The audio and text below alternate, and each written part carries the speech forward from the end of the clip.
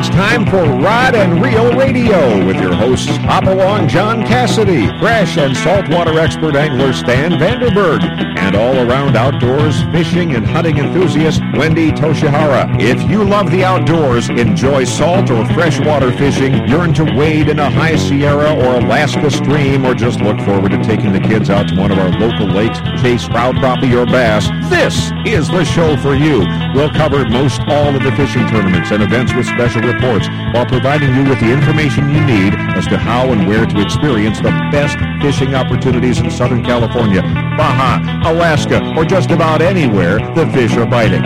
Rod and Reel Radio brought to you by El Cajon Ford at Broadway in Maine or online at elcajonford.com. Whether it's time for a new or used car or truck, or you need to take advantage of San Diego's best quick lane for service with genuine Ford parts, brand name tires at competitive prices, remember, nobody beats El Cajon Ford. We have some fantastic guests and reports lined up for you this evening, so sit back, relax, and get ready for the fastest 2 hours in radio. It's all right here, right now, on Rod and Reel Radio, the best stop on your radio dial for all the information you need for fishing opportunities all over the United States. Now here's your host, Hop-Along, John Cassidy.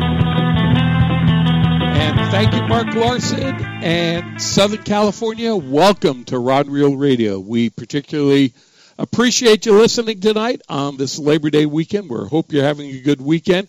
And whether you're on the road or you're barbecuing or you're out at sea, we appreciate you turning on to the show. We've got a great show lined up for you tonight, and I think we will make it worth your while for listening tonight. Scheduled tonight is the director of the Penn Fishing Reel University. He's a writer and lecturer, Mr. Steve Carson. He comes on right a little bit after 5 o'clock here. And then at the 6 o'clock hour, we have the owner-operator of Anglers Inn, with now 3 great locations to choose from, one in the Amazon, the other in Mexico, and their new location in northern Canada, Mr. Billy Chapman. So we'll have 2 great guests on tonight. But before we get it all started, let me introduce to you first the co-host of Rod and Reel Radio. He is the voice of 1-800-BASS Boat and a pretty darn good fisherman in his own right, Mr. Stan Vandenberg. Stan, good evening. Good evening, John. Good evening, everybody. You know, it's another hot week and another hot week of fishing. At least I got some in this week. That was good. Well, got some in saltwater or freshwater, Stan? No, I had some new baits that I kind of wanted to try in the freshwater arena, so I took them up to the pond, and I was only there from, I got there probably about 7 o'clock till noon and had about 19 pounds for my best 5, so it was working pretty doggone good. I mean, the Casitas has been an incredible impoundment here. Water's way the heck and gone down. You got one little launch ramp to get in. I don't know how long that's going to last. But the fishery there has been pretty incredible. I mean, for a 2-day tournament there, for a tournament of champions, it took 39.49 to win for 2 days. That's nice. On a local lake here. So the fishing has been pretty doggone incredible and a lot of fun. So you can go up there and test drive new baits, and they'll tell you if they work or if you have to change colors. It's been a lot of fun. All right. Hey, let's also introduce my other co-host for Rod and Reel Radio. She is a national sales manager for Iserline and also the rep for many other fine products in the fishing industry, Miss Wendy Toshihara. Wendy, good evening to you. Good evening to you guys, and it's a beautiful weekend, and I'm at home away from all the traffic. What a wise woman. I think we're all happy to be that way, and if you guys are in the traffic, you know, we feel for you, but thank you for turning on to Rod and Reel Radio. We're going to make your commute just a little easier. Hey, guys, let's get on to our first guest because he really is a fun fellow to talk to. He is a director of the Penn Fishing University. He's a well-known writer. You've probably read a lot of his stories and a lot of publications throughout Southern California here. He's also a lecturer. I know you've seen him at a lot of trade shows. He's a good friend of Rod and Reel Radio, Mr. Steve Carson. Steve, welcome to the show. Thanks, John, and good evening to Stan, and, of course, Wendy, too. Thanks, Steve. Thanks, Steve. Well, you know, Steve, Stan put it in a nutshell. The fishing has been pretty darn good, especially on the saltwater side over here. I mean, in recorded memory, does anyone think that this is not absolutely one of the banner years on the saltwater side for fishing?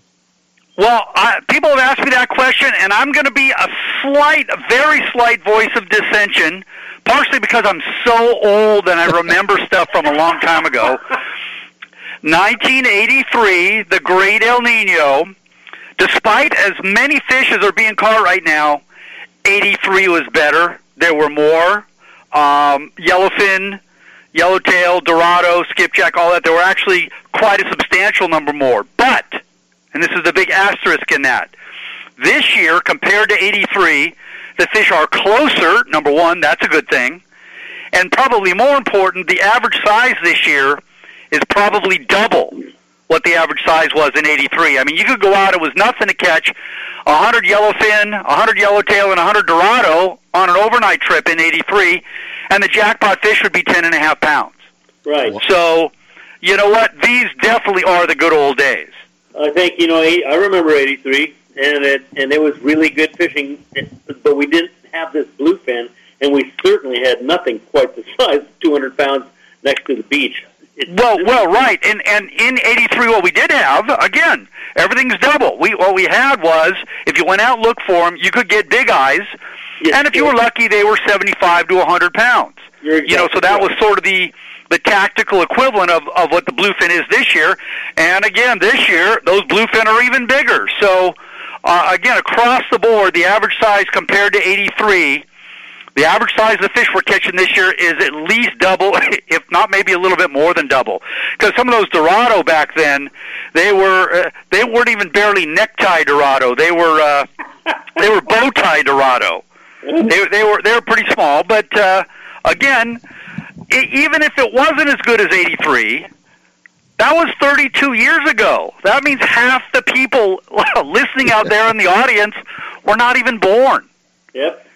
So Stephen, it's pretty amazing. That was before the time when we had the seiners going out and knocking them dead and all kinds of things happening. And, we've even had the Navy being blamed for sonar and the activities that they're doing out off our local coast for scaring a lot of these fish away. But for some reason, the summer of 2015, that just doesn't seem to be the case. Yeah, so if you're grousing around and not saying I'm not catching anything, it's because you haven't left the couch. So now you can be forgiven if you don't want to go out and battle the traffic and battle the crowds of Labor Day. Guess what? That ends tomorrow.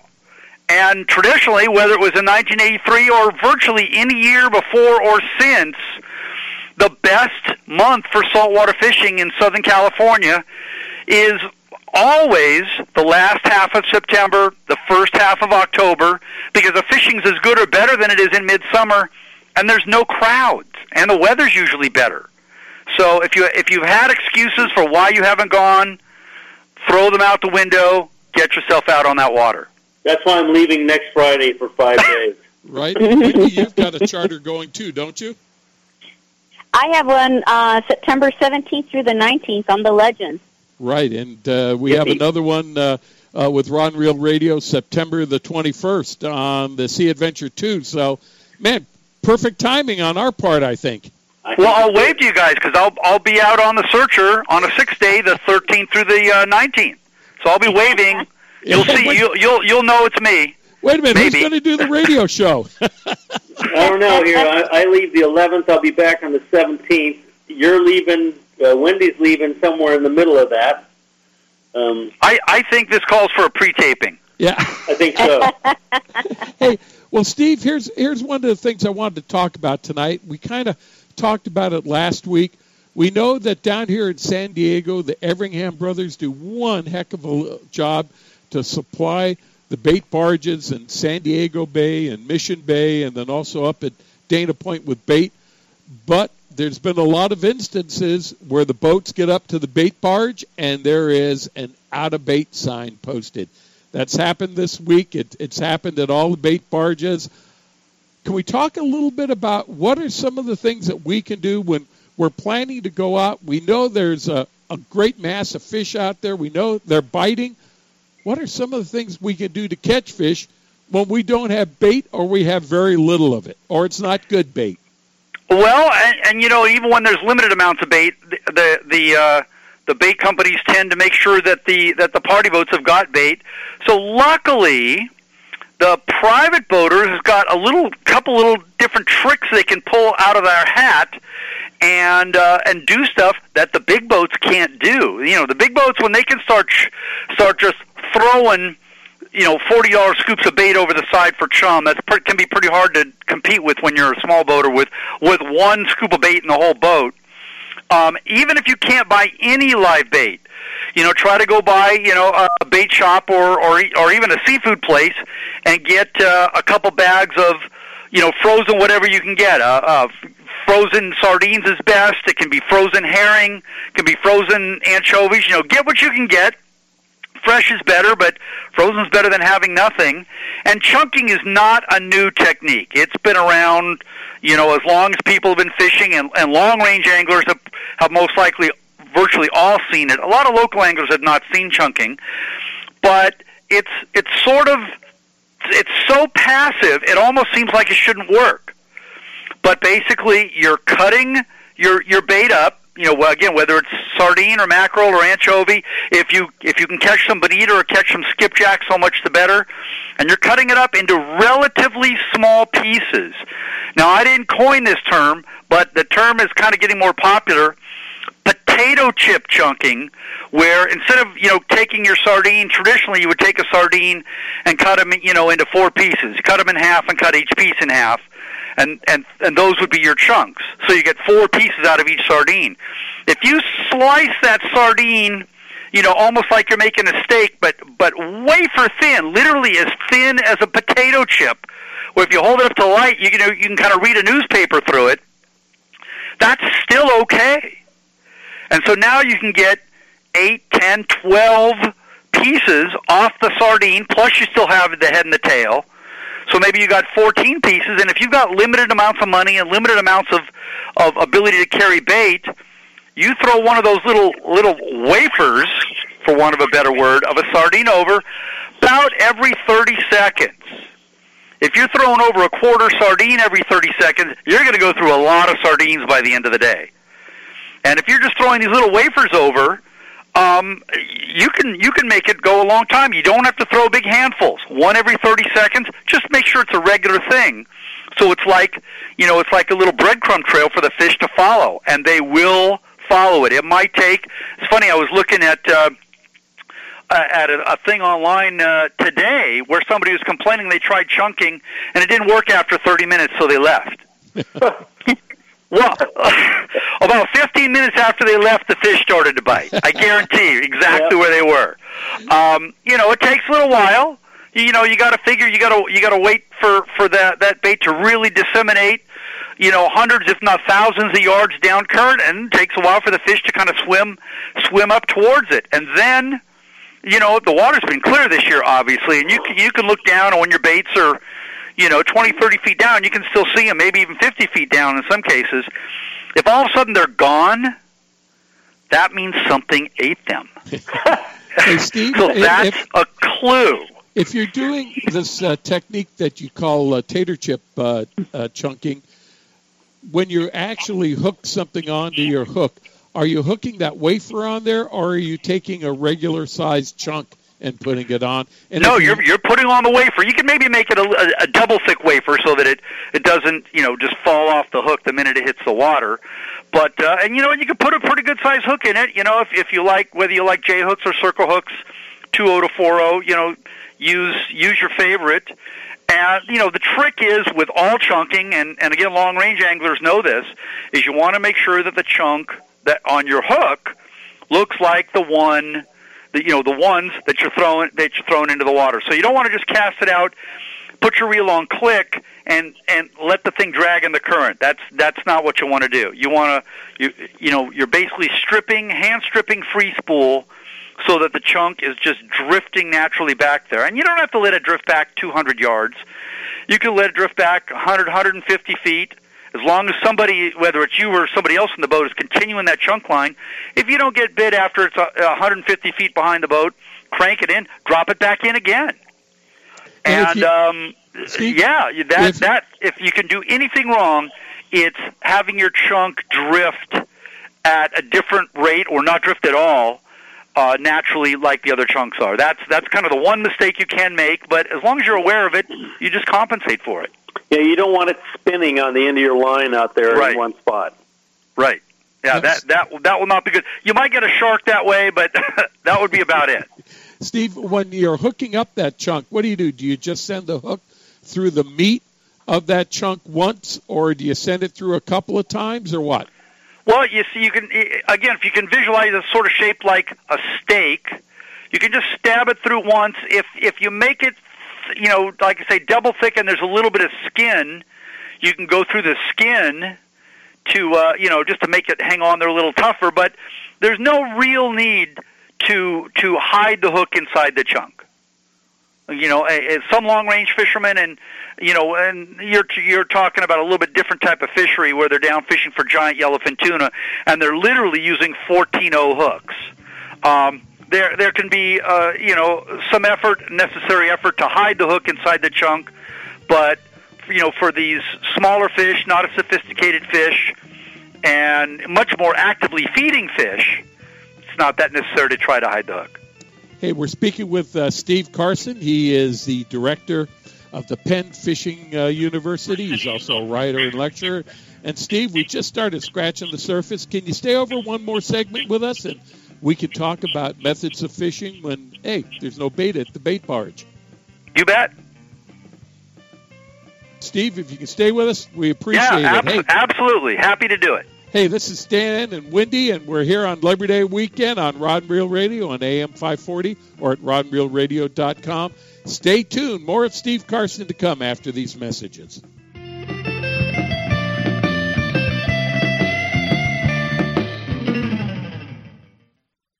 Can count on El Cajon Ford, as so many Southern Californians have for years. El Cajon Ford has the cars and trucks you can count on, like the all-new Fusion and Escape, Edge, Explorers, and more. And now Fiestas with 38 mpg and Focus with 40 miles per gallon highway, plus C-Max Energy with up to 42 highway EPA estimates. El Cajon Ford has them now. Shop online at elcajonford.com. Choose from hundreds of your favorite F-Series trucks, too. El Cajon Ford knows trucks, no matter what you're hauling or towing, for a great weekend of fishing or for some fun in the desert. Now get special savings on every F-Series truck in stock, 150s, 250s, 350s at El Cajon Ford. We have commercial trucks too, including the all-new Transit Connect. Finally, a commercial van with great mileage, helping your business get moving again.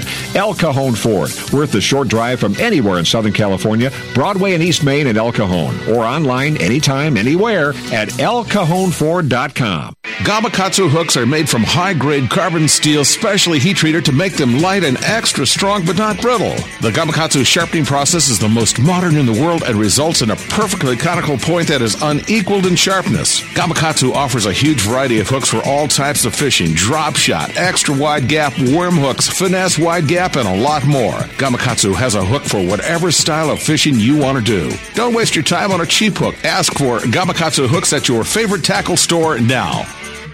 H&M Landing is the most diversified sport fishing company on the West Coast. Serving the angling community since 1935, H&M Landing's name recognition and reputation for customer service is the best in the business. The H&M fleet provides the widest range of trip options and boasts the coast's largest open party fleet. For ocean fishing any time of the year, H&M Landing should be your choice for nearshore and offshore fishing. H&M is San Diego's most experienced sport fishing company, offering the best in half-day, three-quarter-day, full, and multi-day trips, and a complete schedule of long-range adventures.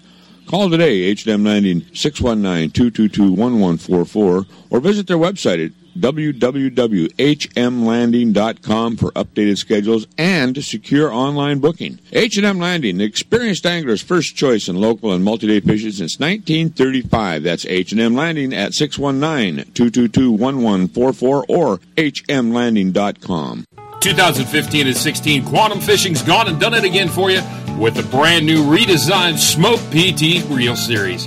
Everything from your spinning reels all the way to your bait casters. The PTA design has the new PTXA frame Lighter, stronger, bone-crushing drag, Quantum Fishing.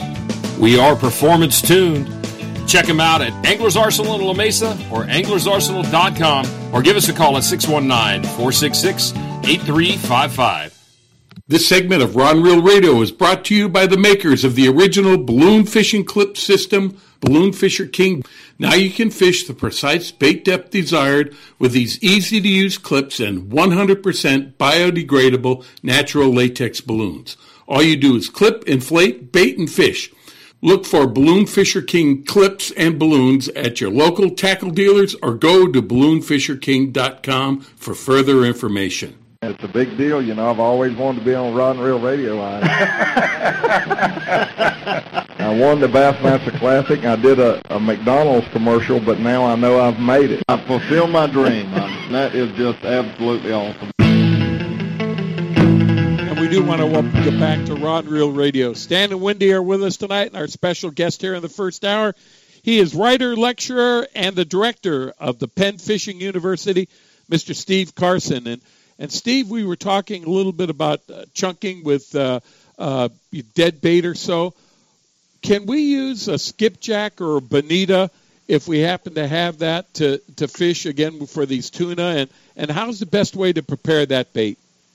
Oh, absolutely. Bonita or skipjack are perfectly good as chunk bait. What you might want to do in order to get that simulate, as it were, that sort of $half size round sliver of a sardine. You might have to fillet it and then loin it so that you can get the proper sizes. But it works. Just about any species of fish will actually work. So if you got skipjack, bonita, mackerel, smelt, virtually anything will work. Although I always like to caution people that the actual name of what everybody calls skipjack is indeed skipjack tuna. They are a member of the tuna family, and back in the day they got kind of a bad reputation because they were thrown in a dry gunny sack and baked in the sun all day long, and weren't very good when they came back. But with today's care that we take of the fish, where we carefully bleed them, we chill them down, we put them in RSW. Skipjack, as long as when you're cleaning them, when you're cutting the fillet, that you cut that dark line out, so you lose about a third. Skipjack is every bit as good as yellowfin tuna, and in fact, probably 90% of the canned tuna, if you buy chunk light tuna in the supermarket, I know nobody listening to your show would ever buy canned tuna in the supermarket, but if they did, it's skipjack. So a lot of times skipjack gets dissed a little bit. But on the other hand, if it's a choice of a 5-pound skipjack and using it for bait for a 40-pound yellowfin, he's going onto the chopping block. That's the way it's going to work. I will say this, that a 200-pound yellowfin will guarantee you that that's one of the best eating fish in the ocean. Oh, you bet. Another little side note, I just want to make sure that I got it in because it made me think about it. What do you do when you can't buy bait? You were planning on buying bait, and now you can't get any. Man, maybe you forgot to buy some frozen. You've got nothing in the boat. So now you have to go catch your own bait. And that means sabiki rigs. And I see this quite often. People buy their sabiki rigs based on one thing, price. They buy the cheapest possible ones that they can, and certainly to a degree, I understand that, but you got to pay attention to the size because your different bait species are going to respond differently to different sabiki sizes. If you've got a fairly good size one that you would use for mackerel, like a size 4 or even a 2, that's fine for mackerel if that happens to be what you're over when you're trying to catch bait. But if you're over sardines or even anchovies, they're not going to hit them like ever. So you have to make sure that you at least have somewhere in the boat a couple packs of the absolute smallest ones you can get. The smallest ones you can ordinarily get in the United States are 14s. And if you have people going over to Japan or something like that for you, have them buy you. They actually make them all the way down to size 20, which is almost invisible in Japan. So sometimes when those smaller bait species are feeding on little tiny, almost microscopic stuff in the water, that's how you're going to catch them. If you have a big old sabiki that's made for mackerel, it's not going to work. Well, Steve, let me add something to that. I'm with you 1,000% on this, Steve. But I've been telling my guys here in the last little bit, because if you're going on a multi-day trip nowadays, you are going to have to make bait. It's not I'll have to make it if there's no bait at the receiver. But I think everybody has to have sabikis on their boat, even if you're going out for the day, because you can run out of bait.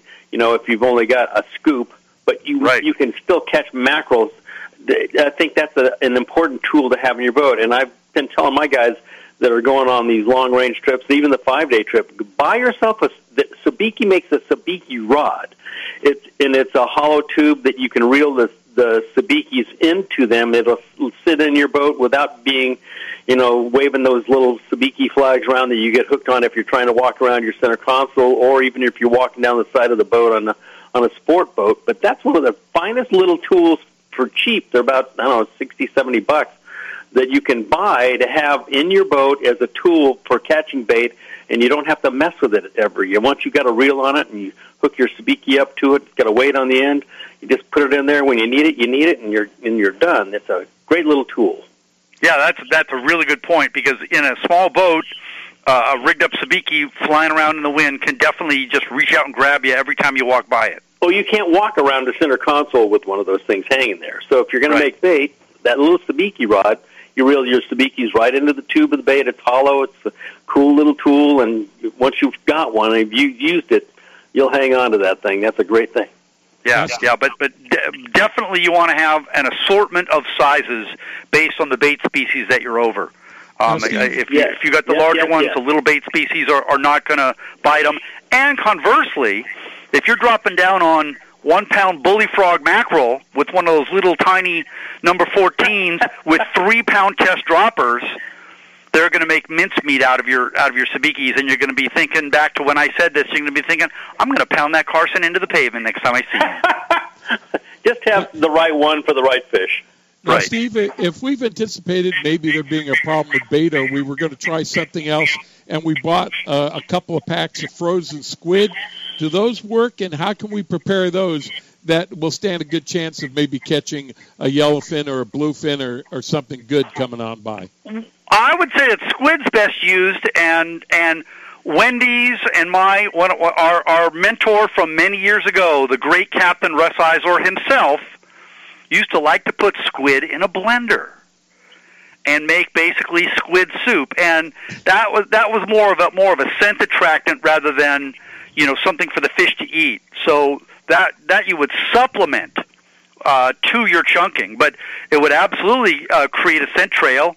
And if you were trying to attract bait, it would also do that. If you're trying to attract bait around the boat, there's also commercial chums that work pretty well.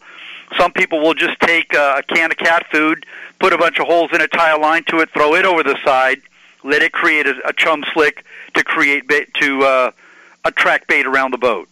But squid itself, at least in my experience, hasn't been as good.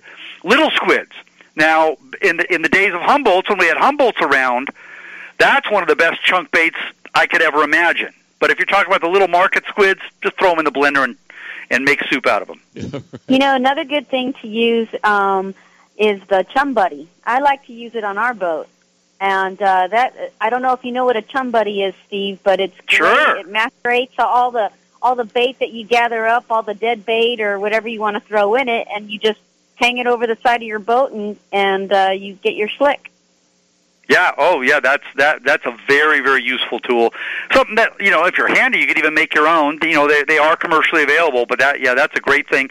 And that way you can sort of, even if you catch like yellowtail or yellowfin or dorado, something good, you catch one, you fillet him. Within the regulations.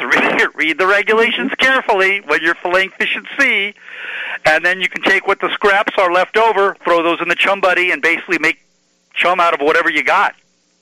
Right. Now, Steve, I know there's many other artificial lures we can use, but if you were limited where you just brought one with you that were fishing for, let's say, the Dorado or whatever it is right now, what would you use to go after those baits on the artificial lure side? Well, specifically with Dorado, truthfully, there's a little bit of a safety issue with virtually any kind of a lure with Dorado. Because when they're jumping up out in the water, if they throw the lure, it can come flying back at you. But maybe even more so when he's flopping around on the deck of your boat. There's a safety issue. So with Dorado, I like to just use basically weightless dead bait, a strip of bonito or skipjack, maybe an inch wide and maybe 8 inches long is really good. Just fly line back in the current. Almost looks like a swimming snake, or they probably think it's an eel. Who knows what they think it is? But for tuna and yellowtail, you know what? If somebody held a gun to my head and said for the rest of my life I get to use one lure out there for tuna, yellowtail, albacore if they ever come back, et cetera, it would probably be a Tatty 9. It's not always the absolute best one, but I cannot think of a single species of fish that I have not done well with on a Tatty 9. Maybe with a treble hook for smaller local fish, or a big heavy single hook for 100-pound tuna. It's just a good all-around lure. Blue and chrome, again, and if somebody held a gun to my head, would be the all-around color, but pretty much anything with chrome or blue and white. It's more how you fish it than what color it is. Right. Now, hey, Steve. Good call, by the way. That's kind of like the universal size of a bait. Perfect size, and it's got some weight so it'll sink. That's a great bait. Yeah, you can fish it on 20 or 25-pound line for local fish. You can fish it on 50 when you're long-range fishing. It's just a very, very versatile lure. You're right. Now, Steve, that people want to catch up with you and see you in person. You've got some personal appearances coming up and some places where people can stop by to say hello. Yeah, in fact, I'm surprised that Wendy's not going to be there because this coming Wednesday night at 6 p.m., the grand opening of the new Bass Pro Shop in Rocklin, California. That's kind of a suburb of Sacramento.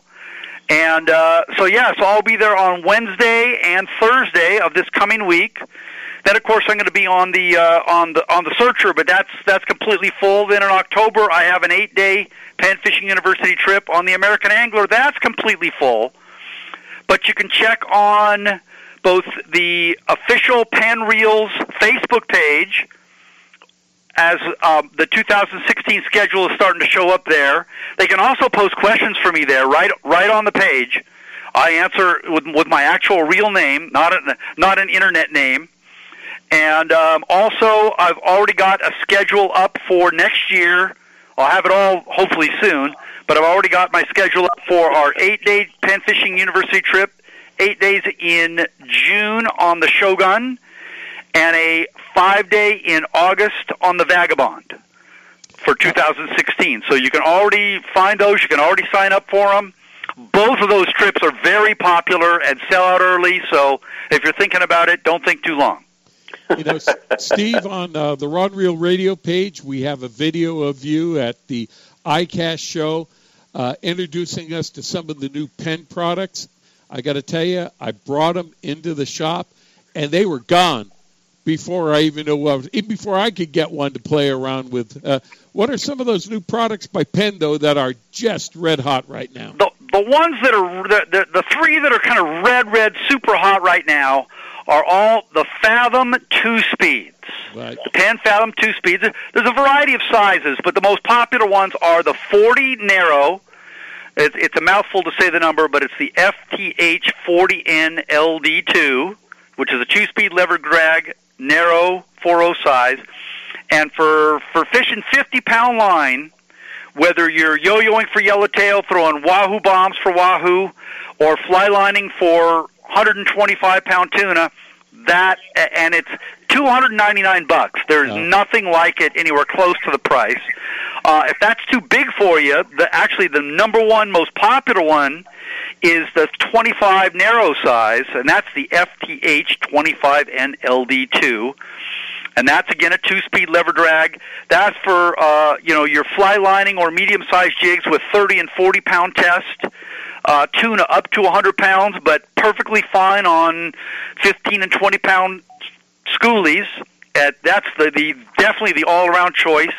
And when the fish get picky, the little number 15 size, which is the FDH 15 LD2, if you're using 20, 25, and 30-pound top shots, fly lining small baits, oh my God, what if anchovies come back and they're the bait of choice for the next 10 years, which is very possible, that's going to be the reel you want. And they're all under $300. Unbelievable value at those prices. And a couple of the rods to go along with that, because I know Penn has introduced that new Carnage rod, which is just super, and then also you have the Rampage. Yeah, I love the Carnage 2 rods. Probably are not going to be in the stores for about another 3 weeks, but when you see those Carnage 2 series rods, which is really, next, it's really the 2016 models, just coming out a little early. I don't know if you've seen them, but you are going to love them.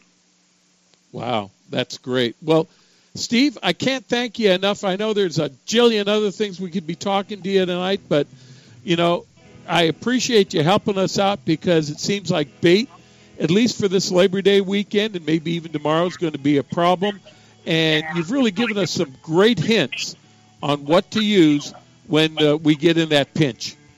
Cool. Well, I'll look forward to the next time we're on the air. All right. And again, if people want to get in contact with you or find out more about what you're doing, how's the best way to do it? They can email me at scarson@sunset.net.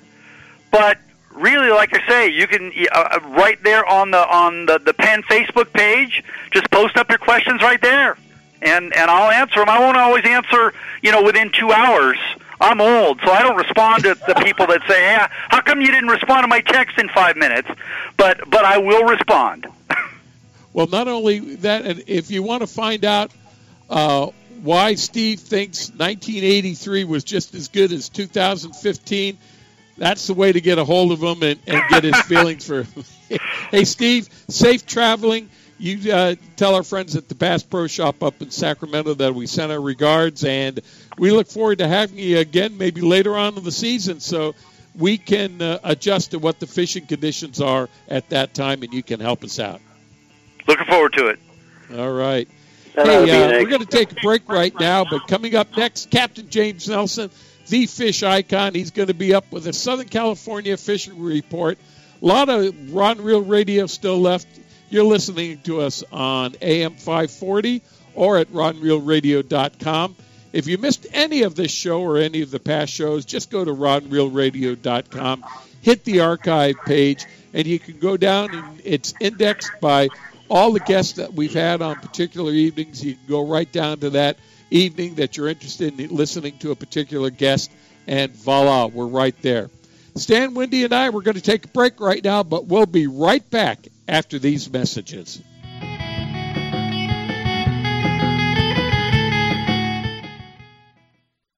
Angler's Arsenal is the serious angler's first choice for hand-poured plastics, McCoy line, Spro products, Gamakatsu hooks, G. Loomis fishing rods, Shimano products, Ovid reels, and just about anything you hear advertised on Rod and Reel Radio. Go to anglersarsenal.com and visit our online tackle store. See the huge selection of Western Plastics hand-poured baits, all at anglersarsenal.com. Angler's Arsenal Tackle Store is conveniently located in La Mesa, just off Interstate 8. Give us a call at 1-800-428-8730. If you're serious about your fishing, choosing the right tackle is one of the most important decisions you'll ever make. Izorline makes premium fishing lines including monofilament, Dacron, Spectra, fluorocarbon, battle-tested harnesses, and top angler-tested Izorline tools and accessories. Izorline premium fishing products are created to provide you with the ultimate in strength, dependability, durability, high abrasion resistance, low stretch, and high quality. All Izorline products are 100% guaranteed against manufacturing defects. You just can't buy better value. Izorline will replace or repair at their option. No questions asked if you're not pleased with any of their products. Catch what you've been missing. Quality guaranteed. Every serious angler knows that a quality hook is an important part of their arsenal. Gamakatsu hooks are made from high-grade carbon steel specially heat-treated to make them light and extra strong but not brittle. Gamakatsu ring hooks are made with a one-piece ring, no welds, no weak spots, a very smooth moving ring. Gamakatsu offers a huge variety of hooks for all types of fishing. Live bait hooks, both light and heavy-duty to 4 extra strong. Circle hooks, tuna hooks, ringed hooks, tuna doubles, and many more. Don't waste your next fishing trip on a cheap hook. Get Gamakatsu hooks at your favorite tackle store now. My angler H2O. Like the mighty flounder, I will keep one eye on the pole and the other watching for rogue waves. I'll save water by taking shorter showers and enthusiastically celebrate Talk Like a Pirate Day. I will chat up the locals before launching in unfamiliar waters. And I will always, always wear my life jacket. What's your H2O? Tell us at BoatCalifornia.com. The California State Parks Division of Boating and Waterways reminds you to wear it, California. This portion of Rod and Reel Radio is brought to you by the Rockley's Fish Release System. Now you can quickly and easily release fish suffering from barotrauma back to the depths they were caught. Look or ask for the Rockley's at your local fishing tackle dealer.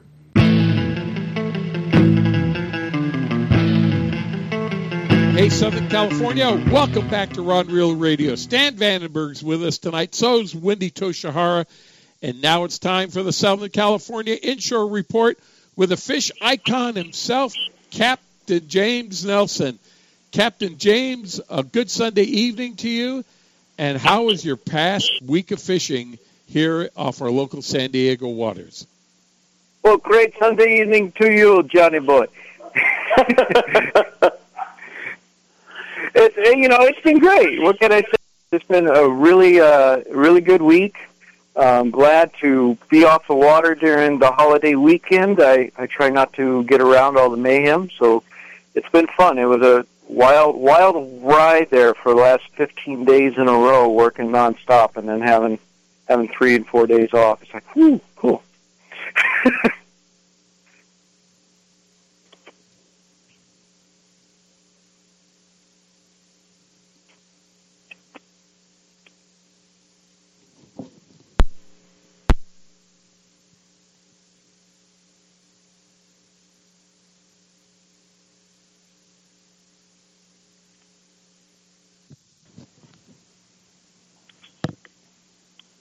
Put me on. Hey, Stan, it's Wendy. Are you there? I am. I think we just lost John. And I think both.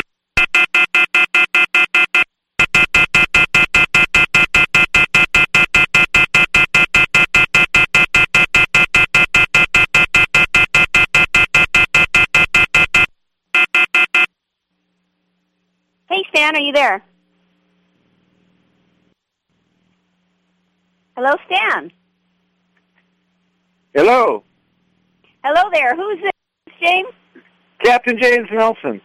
Hello, Captain James Nelson. It's Wendy, and I think we might still be on the air. I think we just lost Stan and John. Well, hey. So how's fishing out there, and what's up with Captain James Nelson? It's been great. It's been a good mix of all the kelp critters you could imagine, everything from the bass to barracuda, bonita, and of course our beloved yellowtail. Now, I just heard, I wasn't sure, but you had a couple of days off? Yes, I did, Wendy. I try not to work 4th of July weekend, and I try not to work Labor Day weekend, and being a boater yourself, I think you know why. Oh, I definitely know why. Did you at least sit at the launch ramp and watch the follies? Yeah, that's always fun to do, but, I don't know if I could charge customers for that. So, there's all these fish that are out there that you've been catching. I see all your posts out there and everything, and now that it's Labor Day and the season's going to be winding down, and I know you're pretty much booked, what do you have planned? Are you planning on going outside? Are you planning on staying in the bay? Well, the fish don't leave as much as the tourists do. So right. Actually, I think from here into the end of October, our inshore and offshore bite's still going to be just as good, if not better. Oh, heck yeah, it's going to be better. I mean, if you look at the counts the last few days, it's amazing. Yeah, absolutely. You know, and we're experiencing things, you know, like Dorado coming into harbors, and we're experiencing a lot of hammerhead sharks along the kelp edges, and just neat things like that we, you know, summer's not over here in San Diego, that's for sure. Yeah, and you know, it's not over as far as the fishing goes. The weather's beautiful, and it's just going to get better in the next few weeks. So, you know, for those of you who have never booked a trip on your boat, the Fish Icon, how can somebody get a hold of you?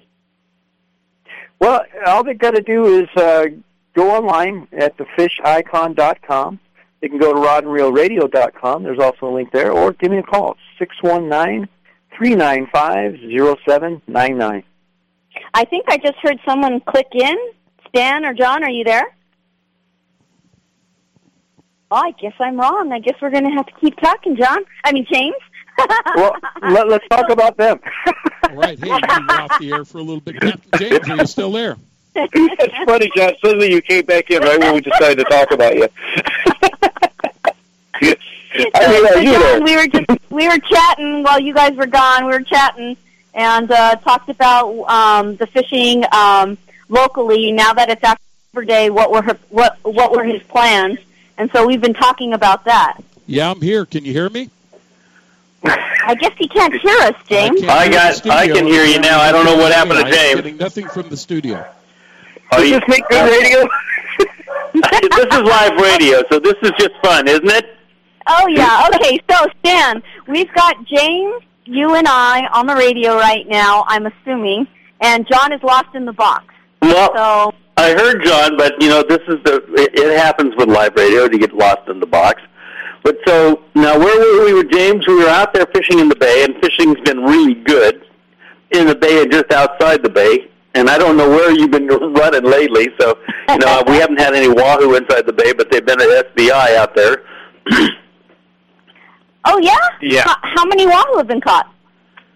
Well, I mean, lately, we've had, they've been around. I had a guy down with trolling in off Ensenada, got one on a Rapala, got lucky. Last week we were talking about that at SBI with Santa Barbara Island, outside Santa Barbara Island. The guys are trolling for marlin and got a wahoo on a marlin bait. So the fact that they're just around is pretty amazing, but I'm waiting for James to catch one while he's fishing in the bay. James, are you still there? Yeah, I'm here. The wahoo aren't quite yet, but I'm here. Yeah. Hey, you know, James, I got a question for you. When you go out there and you go outside the bay and you're fishing, do you mainly use bait, or do you also bring, what are your favorite lures that you like to use, like, let's say, for the tuna and the yellowtail? That's a great question, Wendy, because, you know, when it comes to our bait situation right now, the demand is just so much higher than the supply. And the guys down there at the bait companies, well, actually all up and down the coast, but here in San Diego, we have our main company is the Everingham Brothers. These guys are working, you know, nonstop. All the guys working for them are just working nonstop to bring in some bait for us, you know, and they're trying to get the more quality bait, not just bringing in what we call beach bait, you know, the little pompanos and stuff, but they're trying their best to get the best sardines, best anchovies and mackerel that they can. And, you know, and yet there's so many people going out so many days a week. You know, even on a weekday, it looks like a weekend out there right now. Guys are they're not going to work Monday through Friday like normal. Tuna fever has set in. And, yes. You know, these guys they're running low on bait sometimes. Sometimes you go out there, even on a weekday, and you're in line to get bait, and you hear the call over the radio, you know, that they're out of bait. And that's when you just go back to old basics. Well, as you know, I keep my leftover sardines. A lot of guys like throwing them out at the end of the day. That's fine. I've got a freezer. I'm doing this full time. I use cut sardines, whether we're in the bay or even offshore. I use them as chum. I use them as bait. However, so I'm usually now coming prepared with a good-sized bag of frozen sardines. We're going to use those to either attract our own bait, catch our own mackerel, or we're going to use that to go out and catch fish on cut bait. The fish will bite cut bait, and they also, of course, like good old-fashioned traditional surface irons. You know, as you know, Wendy, there's there's some guys that's all they'll throw. They don't care if they've got, a barrel full of bait behind them. They're going to throw surface irons. Well, if we get back to some of those basics and we start throwing surface irons, I like the new Phoenix ones. They got that nice fancy imprint logo on them. The look to them. I could either get mackerel, I could get squid, I could get sardine, or just good old irons. I got some of my favorite irons don't even have paint on them anymore at all. Just get back in the basics of throwing surface irons. Learn to get that rhythm, get that sachet down, and these fish will respond to that. Mega baits are good. Swim baits are good. Again, I like those Phoenix heads. And John, I tell you, Sexy Smelt is one of my favorite that Western Plastics makes. Throw that out there. You'll get bit. You'll get fish. You don't have to have bait. It does make it easier, and it is nice that we don't have to catch it. Most states around the country, if you want bait, you got to go get it. Here we do have the drive-through option with Everingham Brothers, and when everything's working fine, nobody even notices how wonderful it is. But as soon as they run out of bait, boy, you start hearing the words. Yeah. I'm sure guys are appreciating Everingham Brothers Bait Company. I tell you, Everingham Brothers Bait Company is the talk of the world when it comes to envy on this resource that we have here in San Diego that makes it the world-class fishery that it is. And guys, sorry I was gone for a little bit. I guess I had to take a little hiatus, but well, that's all right. We got the yak in here. He was just talking about how much pressure the bait barges and the bait people have had because there's guys that are going out that that just got back into fishing. Like Matt Newman, he used to fish the ocean quite a bit. Started eye rods and he's been fishing the bass stuff and just really vehement on getting his rod thing going. But went out one time, got a couple bluefin, ended up going out and buying a 15-footer just to go out to chase these things. And then he's just upgraded to a new 17-footer. That's 2 in about 3 months that he's bought 2 boats. Sean Bailey came out from Arizona to go fishing with him, and he went back, bought a boat, and came all the way back out here, and he's been fishing the bluefin too. So, or the yellowfin and whatever is offshore. But the pressure we've had is amazing from all the private boaters. Right. Oh, yeah, absolutely. Hey,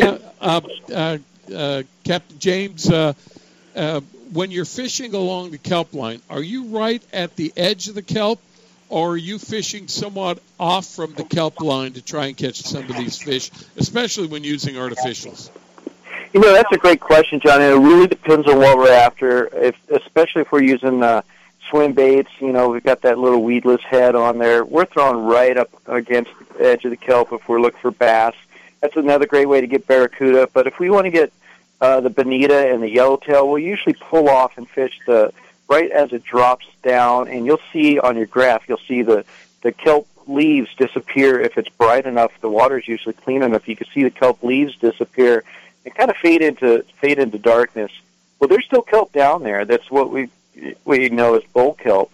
And that's that really thick stuff. And that will hold, at this time of year, hold a lot of the bigger type bait schools, like your bigger mackerel.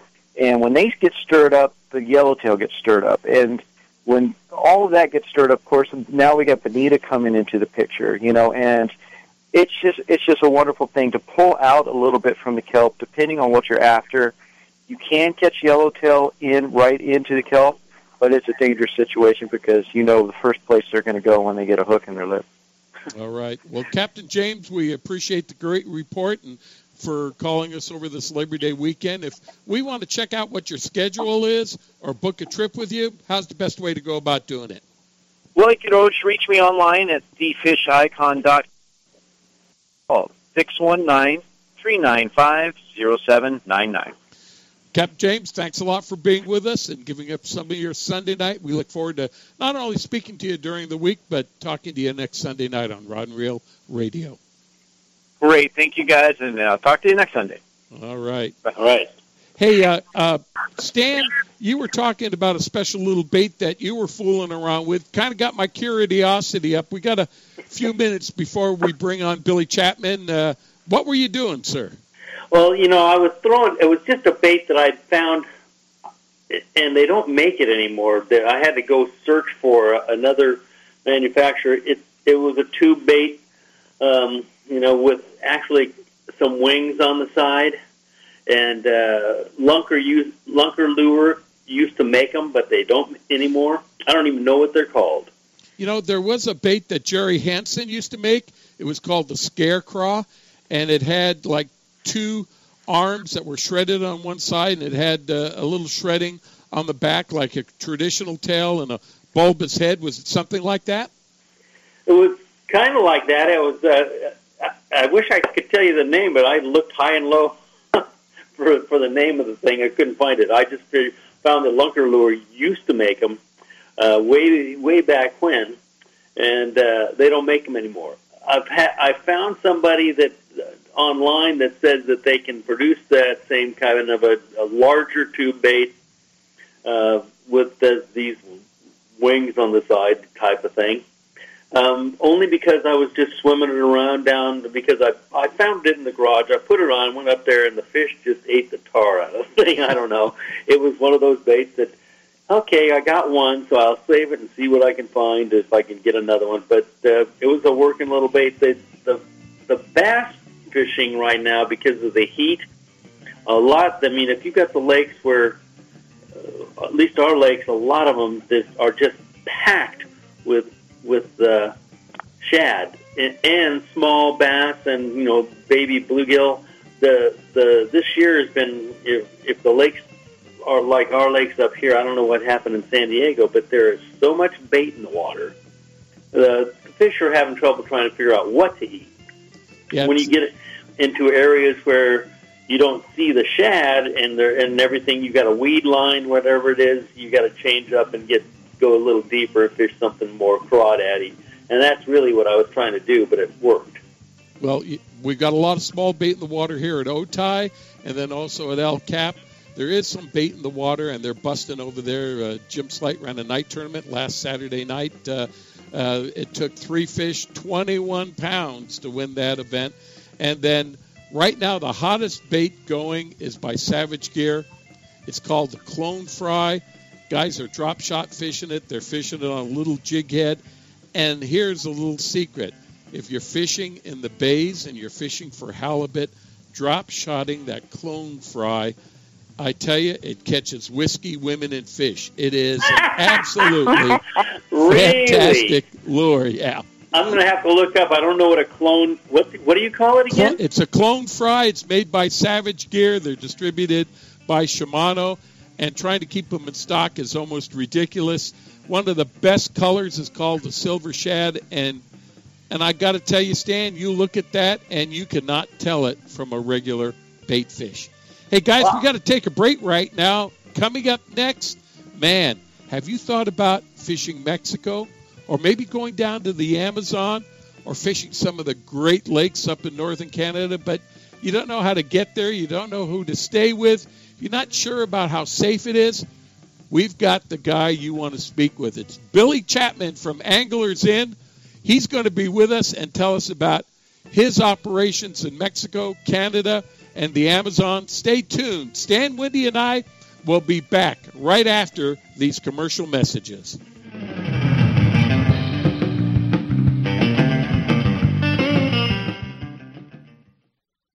You can count on El Cajon Ford, as so many Southern Californians have for years. El Cajon Ford has the cars and trucks you can count on, like the all-new Fusion and Escape, Edge, Explorers, and more. And now Fiestas with 38 mpg and Focus with 40 miles per gallon highway, plus C-Max Energy with up to 42 highway EPA estimates. El Cajon Ford has them now. Shop online at elcajonford.com. Choose from hundreds of your favorite F-Series trucks, too. El Cajon Ford knows trucks, no matter what you're hauling or towing, for a great weekend of fishing or for some fun in the desert. Now get special savings on every F-Series truck in stock, 150s, 250s, 350s at El Cajon Ford. We have commercial trucks too, including the all-new Transit Connect. Finally, a commercial van with great mileage, helping your business get moving again. El Cajon Ford, worth the short drive from anywhere in Southern California, Broadway and East Main at El Cajon, or online anytime, anywhere at elcajonford.com. H&M Landing is the most diversified sport fishing company on the West Coast. Serving the angling community since 1935, H&M Landing's name recognition and reputation for customer service is the best in the business. The H&M fleet provides the widest range of trip options and boasts the coast's largest open party fleet. For ocean fishing any time of the year, H&M Landing should be your choice for nearshore and offshore fishing. H&M is San Diego's most experienced sport fishing company, offering the best in half-day, three-quarter-day, full, and multi-day trips, and a complete schedule of long-range adventures. Call today, H&M Landing, 619-222-1144, or visit their website at www.hmlanding.com for updated schedules and secure online booking. H&M Landing, the experienced angler's first choice in local and multi-day fishing since 1935. That's H&M Landing at 619-222-1144 or hmlanding.com. My Angler H2O. I will never use that fakey fluorescent pink bait or drag my hula popper through the mud. I will outmaneuver drought-exposed stumps, rocks, and submerged station wagons. And outsmart the ravenous river otter. I will save water by taking shorter showers for higher lakes. And I will always, always wear my life jacket. What's your H2O? Tell us at BoatCalifornia.com. The California State Parks Division of Boating and Waterways reminds you to wear it, California. Quantum Fishing's got something for everybody. From the smallest angler to the oldest veteran, we can get you out there fishing with the greatest reels on the market today. From the all-new for 2016 Icon PT, to the Tour Mag, to the brand-new redesigned Smoke Reel, we've got something for everyone in your family. Have some fun. Take a kid fishing. They're the future of our sport. Quantum. We are performance-tuned. You can get your Quantum products at anglersarsenal.com or Anglers Arsenal in La Mesa at 619-466-8355. Hi, this is BSS record holder Dean Rojas. El Cajon Ford helped me when I got started in my career, and let them help you with a new F-Series Ford truck. And remember, nobody beats El Cajon Ford. Southern California, we want to welcome you back to Rod and Reel Radio. Stan Vandenberg's with us tonight. So's Wendy Toshihara. But here's my question to you right now. Is going down and fishing one of these exotic lakes down in Mexico or maybe the Amazon on your bucket list? Have you thought about maybe going up to Canada and going for some of those great walleye or smallmouth or pike or muskies or whatever it is, but you don't know where to go, you don't know who to talk to? How can you get down there to be safe? You got all these questions. Well, we've got the answer all in one place, and he's with us right now. We've got with us Billy Chapman Jr. from Anglers Inn. And Billy, welcome to Rod and Reel Radio. Well, thank you, John. It's glad to be on. Thanks for having me. Well, it is great having you on tonight, Billy. And man, I don't know where to start because you probably have the dream job of 90% of the people that are listening out here. You run inns down out of Mexico, out of the Amazon, and out of Canada in places where the fishing is probably second to none. I know you make it look easy, and it isn't, but boy, it is the one-stop destination to go if you're looking to fish those locations.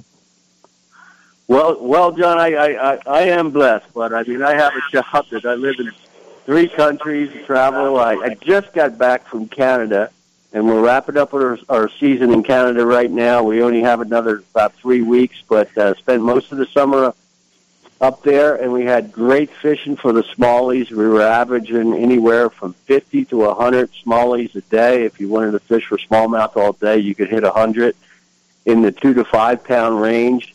We caught a lot of northerns and over 40 inches. We're really looking forward to putting out our fishing report on Canada. John, basically, we got a lot of big fish caught. Our biggest muskie was 52. Holy cow! We made history, John. Basically, I'll tell you a funny story. Our guides have never seen we had a pastor up, fishing with us, and he came in, he says, Bill, I'm praying for a 55-inch muskie. And I said, Scott, can we make that 50 inches? I mean, you might be setting your bar a little high. We catch 50s and some 52s, but 55 is really getting up there. But he said, I'm going to pray for that. But so every day he prayed for it, and he had 5 shots. He lost 5 big fish. So the last day, John, his last outing, last day, they're fishing for smallies. and we had some new prototype Berkeley baits that were just kicking butt up there. A hard bait, believe it or not, that are going to be coming out very shortly, but they really produce for us.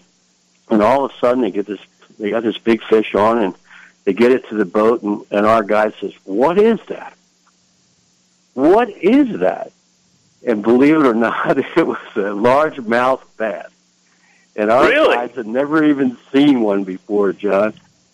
So we discovered that we have largemouth in Ontario, up where as far as we are up there. We didn't even know we had them there. Oh, so darn those invasive species, huh? Right. So Scott comes in. I said, God works in funny ways. Scott, I said, you've been praying for that 55-inch muskie all week, but, he realized you couldn't catch it. You had 5 on. So he just blessed you with a bucket mouth bass. You made history. There's nothing wrong with that. Billy, he must depend on divine intervention, because every time I ask, the answer is no. Right. But you're not holding your mouth right, I don't think. Billy, this is Stan. Let's go back to how you got started, because I remember, way back when, going down to Obregon and Novia and the places down before all of the popular lakes got going. But you had been going way back when. When did you get started, and how did this? Where did you start, and then grow from there? Well, we basically started in the 70s, John, on Lake Dominguez, Lake Hidalgo. I was working with my father, and then in the 80s, 1980, I went to Brazil and Venezuela and started the peacock bass. So I lived in the jungle from 1980 to 1990, and that was the beginning of my Amazon safari for peacock bass. Nobody was doing it back then. And I was just trying to make a living, to be honest with you, and I was so intrigued by the Amazon. I said, boy, I'd love to be an Amazon guide. So I was fortunate enough to have some family down there, a cousin, and we just jumped into it and met some people and met the locals and went down with photos of what fish I was looking for. And believe it or not, when you show the locals and the indigenous people down there a photo of a peacock, they can take you right to it, or a catfish, or the red-tailed catfish, whatever you wanted to target. They knew where they lived. So all through the 80s, I was basically in South America. And then we opened up Lake Bacharach, which was a huge success. It was the first time black bass have ever been stocked that far south, and they just exploded. And so all through the 90s, Bacharach, and even in the 80s, Bacharach was going. And we've been on, 7 different lakes in Mexico, from Wheaties to Comadero to Agua Milpa. El Salto's been the best to me. We've been fishing El Salto for over 28 years, never shut the doors once. I ventured off to other lakes, but kept that one open when Wheaties opened. Now we have a brand new lake called Lake Picachos. So over almost 40 years, I've built it into 6 destinations. We have 6 locations, 3 in Brazil, 2 in Mexico for black bass, and now we're in Canada as well. So we're covering a wide variety of species. We have a great client base. It didn't happen overnight. Cream the crop fishes with me. Bassmaster has been down many times with me. Field and Stream, Outdoor Life. Fortune Magazine is going to the Amazon with us this coming season. In December, we're bringing down a wave of writers to show them our new peacock. We have everything from peacock, from houseboat to lodge, to the water train, which is a very unique concept. If they go to anglersin.com, it's hard to relate to until you actually see it. They're floating cabins that we pull through the jungle, and we break them down every night, and we're on a new beach. So it's I'm hopping around. I'm pretty busy. I still love it. I'm 59 years old, and I'm going strong, and don't see the end of it yet. Do have one more destination coming up very shortly, which is Idaho. We'll be telling you about that soon. But it's all been good to me. It's been a good life. It is a lot of work being an outfitter. We just had, if the listeners would go to the Ford Outfitters. Ford Outfitters has a show on the Sportsman's Channel. They were down at El Salto in June and did a tremendous job, John. Just their production was outstanding. They had drones and It would hover at 500 feet above your head, and you hook a fish, and it would come down and hover right at eye level with you, and then take back off. If they'd like to see some of that footage, they can go to the Ford Outfitters and click on Mexico, and they'll see what we got in the can there. And but it's just been good. Coming off some great seasons. We're looking to have another great season. El Salto finished really strong. If they go to AnglersIn.tv, AnglersIn.tv will show them all the action that we had May, June, and July, or they can click on any given month and see what we caught them on, technique, best baits, the true numbers coming from the customer, what they were averaging a day. And that's what we like people to check out, is really seeing it depends on how you want to catch the fish. Even in Canada, if you want to target the smallies, it's usually earlier, June and July. The muskies is coming up. The good muskie season, you want to be there in September and October. So we really need to talk to the clients first and figure out who's going with them, what level of angler are they, and how deep do they want to fish. Billy, let's go back to the Mexican operation. A lot of us have been at El Salto. Anglers in there is known for not only the great fishing, but also the accommodations and the service that you give the fishermen.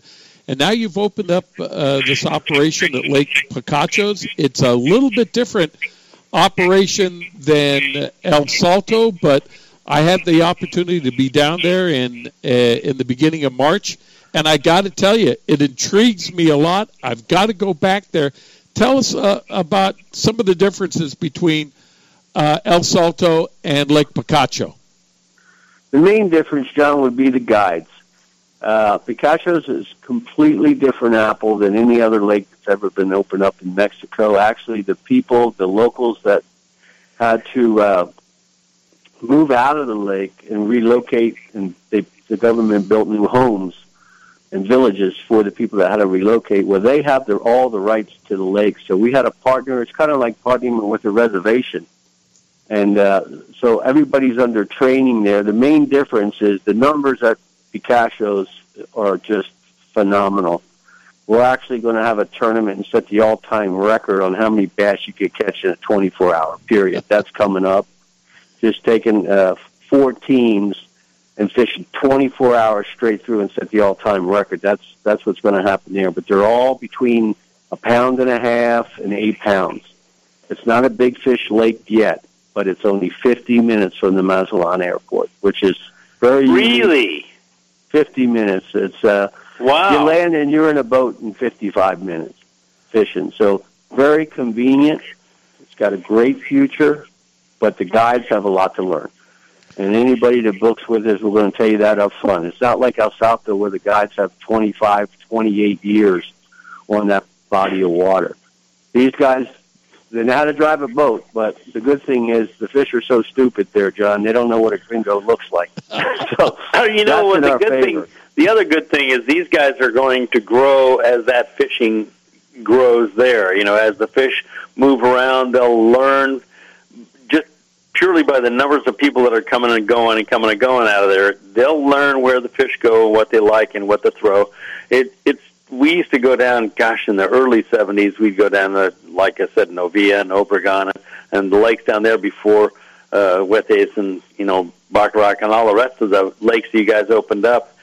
But it was always an adventure to figure out what they wanted. And, once you figured out what they wanted or how they wanted it, it was just Katie barred the door. The next year, you brought a bunch of that stuff down, and it's a learning experience. Although you guys have a lot of knowledge already to share with, how the fish in the Mexican lakes, they all pretty much fish the same, and they like it moving most of the time. They do, John, and they all do fish the same pretty much. I mean, it comes down to 5 or 6 baits, and it's very consistent year after year, and everybody tries to bring a bunch of new stuff down, and it's usually right back to what we've been catching them on for the past several years. Yep. Picachos, I don't see it any different. The amount of structure, though, in Lake Picachos is you got to fish it with braid. You're going to lose a lot of fish due to the amount of structure underneath there. That in Mexico, they never clear it or clean it. They just flood it. And that's what makes it great, though. I mean, it's just, believe it or not, Picasso's already has a lake record of 12 pounds. Wow. Wow. And that's in 6.5 years, John, of from the time the fry were put in. But that's what a new lake does. It's 1.75 pounds, 2 pounds a year, and it's just phenomenal growth rate because everything's right, And the tilapia, they're taking tonnage of tilapia. There is commercial fishing. Every lake in Mexico has commercial fishing. Some promoters say that certain lakes don't, but just don't believe it because you have to take those tilapia out. They grow big bass, but once they get over 4 inches wide, they actually compete with the bass and eat the fry of the bass and the eggs. So it's just a nice combination. You guys have the jet skis and the wave runners and 2,000 boats on your lake, and we have nets that don't really hurt us like people think they do, or El Salto wouldn't be, a fishery that's survived 28 years. And today, John, this is a strong statement, but if the clients were to go to anglersin.tv and go back all the way back to last October and watch October, November, all the way through July fishing reports, I'll put El Salto against any lake in the world today for fish ranging from 7.5 pounds to 13 pounds. Wow. Our big fish are 9, 10, and 11. And then, we see those on a daily basis from 7 to 11. Billy, I really enjoyed fishing Picacho because, if I'm not mistaken, we fished it at pretty close to full pool, and it was like 22,000 surface acre feet, and it is submerged, and it is just inundated tropical jungle. So try to figure out what to use has got to be really sensational, and it was just so much fun fishing there, and we're looking forward to bringing a group of guys to fish back with you in the middle of November and to give Picacho another bang. What kind of water level are we going to be looking at Lake Picacho? You're going to be looking at it full, John, because we're right in the heart of our rainy season, and it's pretty typical. All your West Coast, Backrack, Wheaties, Picachos, El Salto, they're at the highest point. They'll actually be going over the spillway because El Salto had high water when we closed the season going into the rainy season, and so was Picachos. So we're going to have a full pool and topwater, Katy bar the doors. That's when your best fishing for topwater is always opening day, October 1st through December. So anybody that want to catch them on top, that's the time to go because those bass are shallow. They're up tight. They got that tilapia tight up against the bank. They got it pinned on the bank, and they got the shad pinned on the bank because everything explodes over the summer months. That lake comes up, the lakes come up 30, 40, 50 feet in a 60 to 70-day period. So everything gets flooded again. Wow. And that's what's giving us the best topwater fishing that time of year. Billy, we got to take a break right now. Any way we can get you to stay on for another segment with us? You betcha, John. Hey, I'll be hanging. We've got Billy Chapman from Anglers Inn out of Mexico, out of the Amazon, out of Canada, and soon to be out of Idaho. Hey, you're listening to Rod and Reel Radio on AM 540. Stan, Wendy, and I will be back right after these messages.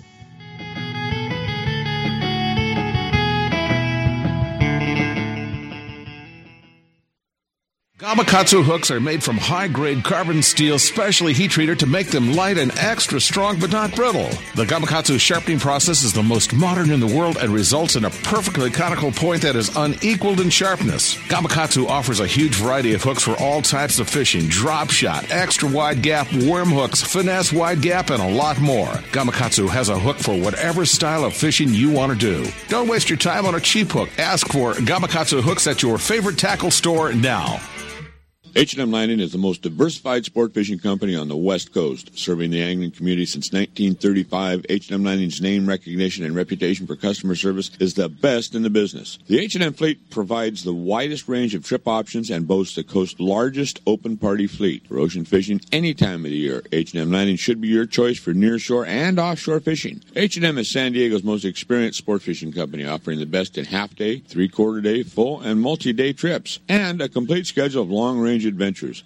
Call today, H&M Landing, 619-222-1144, or visit their website at www.hmlanding.com for updated schedules and to secure online booking. H&M Landing, the experienced angler's first choice in local and multi-day fishing since 1935. That's H&M Landing at 619-222-1144 or hmlanding.com.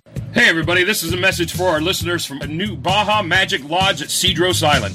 Cedros Outdoor Adventures wants to make your dream of fishing Cedros Island a reality. Want to go after giant calicos or yellowtail with the best Cedros Island fishing organization, but you just don't know who to contact? Then give Cedros Outdoor Adventures a call at 619-793-5419, or even better yet, log on to their informative website at cedrosoutdooradventures.com. There you can visit their trip calendar and schedule a trip that's convenient for you. Once again, the phone number is 619-793-5419 or their website of cedrosoutdooradventures.com. Captain Chris Rando from Chief Sports Fishing. And Captain Chris, tell us about what's happening on the Chief now that the tuna season is upon us. It's here, and it's time to go on the Chief. For those of you who are not familiar with the vessel, she's an 85 by 24 deluxe sport fisher that offers a wide variety of open party trips ranging from 1 to 5 days in length. We're also available for private group charters. The Chief's onboard amenities include a fully remodeled galley with comfortable seating for 25, twin flat screen TVs with hundreds of movies, 2 roomy indoor heads with fresh hot water showers, stateroom and open berthing areas, an impressively large deck area, 200 scoop bait capacity. We have twin 6-ton spray brine fish holds to keep your catch fresh, and our professional courteous crew will go the extra mile to make your trip a memorable one. To view our schedule, log on to H&M Landing at www.hmlanding.com or feel free to give them a call at 619-222-1144. You can also follow us on Facebook and at our webpage at chiefsportfishing.com. Hi, this is Hopalong, and I've just heard about a great new product for you boat owners that eliminates the need for flares. That's right. You never buy flares again. It's called the Sirius Signal Light. This is an SOS light that meets the Coast Guard requirements for night visual distress signals, and when you combine it with an emergency flag, meets all your needs for emergency signals. This high-intensity light shines for over 6 hours and is visible for up to 10 miles. The Sirius Signal Light features a simple on-off switch, and it even floats in the signaling position. Now, you're going to really like this. All you have to do is replace 3 C-cell batteries after they have gone out. That's right. What the heck is easier than that? You don't have to worry about disposal of flares. So never buy flares again. Get the Sirius Signal Light at SiriusSignal.com or contact Robert Simons at the Vice President for Sales at Sirius Light at 619-743-3095.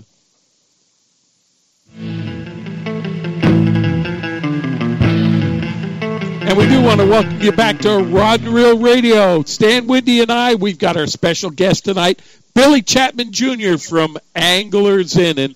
And Billy, you know, Mexico, you've had so many visitors down there over the years, but let's talk a little bit about the Amazon operation. And I know for the past few years you've been suffering from high water levels. What's the difference between high water and low water and the fishing when you're fishing the Amazon? A world of difference. High water, you can actually tell from 7,000 to 8,000 feet by looking down over the jungle. And if you don't see any sandbars, you better tell the pilot just to turn around and go home. but that won't happen fishing with us because we have boots on the ground there. And prior to a high water situation, we would always notify the customer and reschedule, which does happen. If you're going to ever plan to go to the Amazon, make sure you book with somebody that's going to give you the heads up and let you know if the water could come up in 4 to 5 days, and once it reaches the bank, just like it would reach any bank, all those fish are going to go up into that vegetation and not actually be in the river, and you can't get a bait to them. But we have a unique situation with our water train, which is a new concept of lodging that we pull around floating cabins on pontoons, and we fish the headwaters so we can get away from that high water by just going up. And so that's and remote. Our train can go beyond natural barriers. They can go over the sandbars, and you can run for anywhere from 50 to 200 miles upstream, and eventually get to shallow water.